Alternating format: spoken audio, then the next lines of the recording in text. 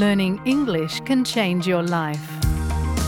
You can improve your English and learn about Australian culture at the same time with SBS Learn English. Listen wherever you get your podcasts. Welcome to SBS News in Easy English. I'm Biwa Kwan. Prime Minister Anthony Albanese says he's received an extremely positive reception at the Pacific Islands Forum Leaders meeting in the Cook Islands.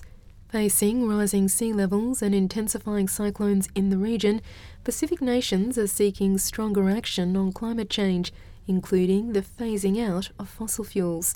Mr Albanese says he wants to have further discussions before he makes an announcement on specific programs to help Pacific nations respond to climate change. There's a recognition that since the change of government, there's been a change of Australia's position, and that we are taking the challenge of climate change seriously, not only domestically, but also helping in the Pacific. The telecommunications watchdog, the Australian Communications and Media Authority, is urging small businesses to get in contact with Optus to discuss options for compensation after a nationwide outage. It took more than 12 hours to restore services on Wednesday, with more than 10 million customers and businesses affected. The CEO of the Australian Chamber of Commerce and Industry, Andrew McKellar, says it's appropriate businesses are compensated for what happened. Many of those are small businesses. They were very significantly affected yesterday. An outage for 8 to 10 hours.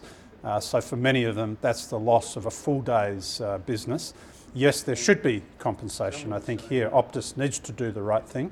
It needs to consider the impact that it's had on many of those struggling small businesses. There should be compensation. It should be financial, and we're urging Optus to do the right thing. Asylum seeker advocates have welcomed a High Court decision that has found indefinite immigration detention is unlawful.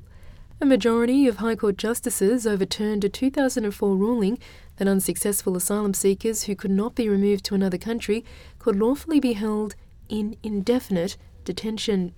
The case was brought by a detained Rohingya man from Myanmar. His lawyers argued his asylum application was wrongly decided. The CEO of the Asylum Seeker Resource Centre, Konkarapanagiotidis, says he thinks the ruling will also lead to compensation claims for people who have been unlawfully detained. One, on the fact that the government was indefinitely detaining people with no prospect of removal in breach of the Constitution and the separation of powers. Two, on the basis of the profound mental health and medical impact and harm caused. Remember, we've had many people actually lose their lives in detention centres, and we've had thousands of people's lives actually destroyed by indefinite detention. And we have a person we're assisting who's been detained for 15 years.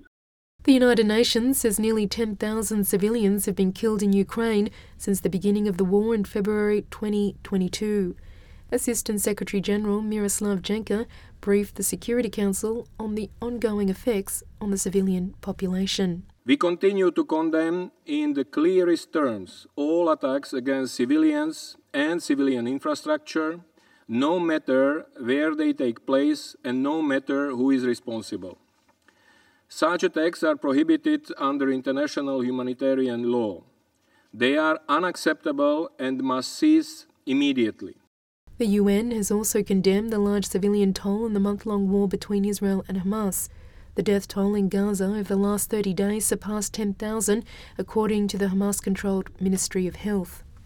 Israel says more than 1,400 people were killed as a result of the October 7 Hamas attack.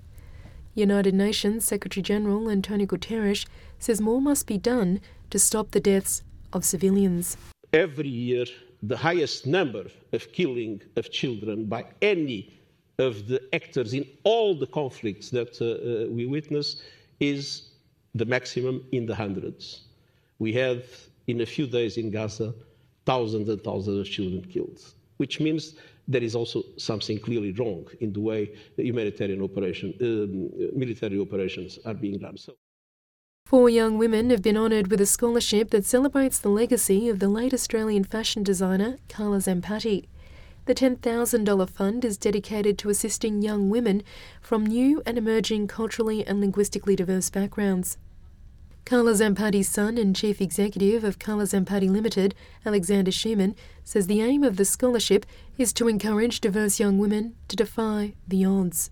Awards really are important because it helps us focus our minds on our shared mission to support and recognise and encourage women in business.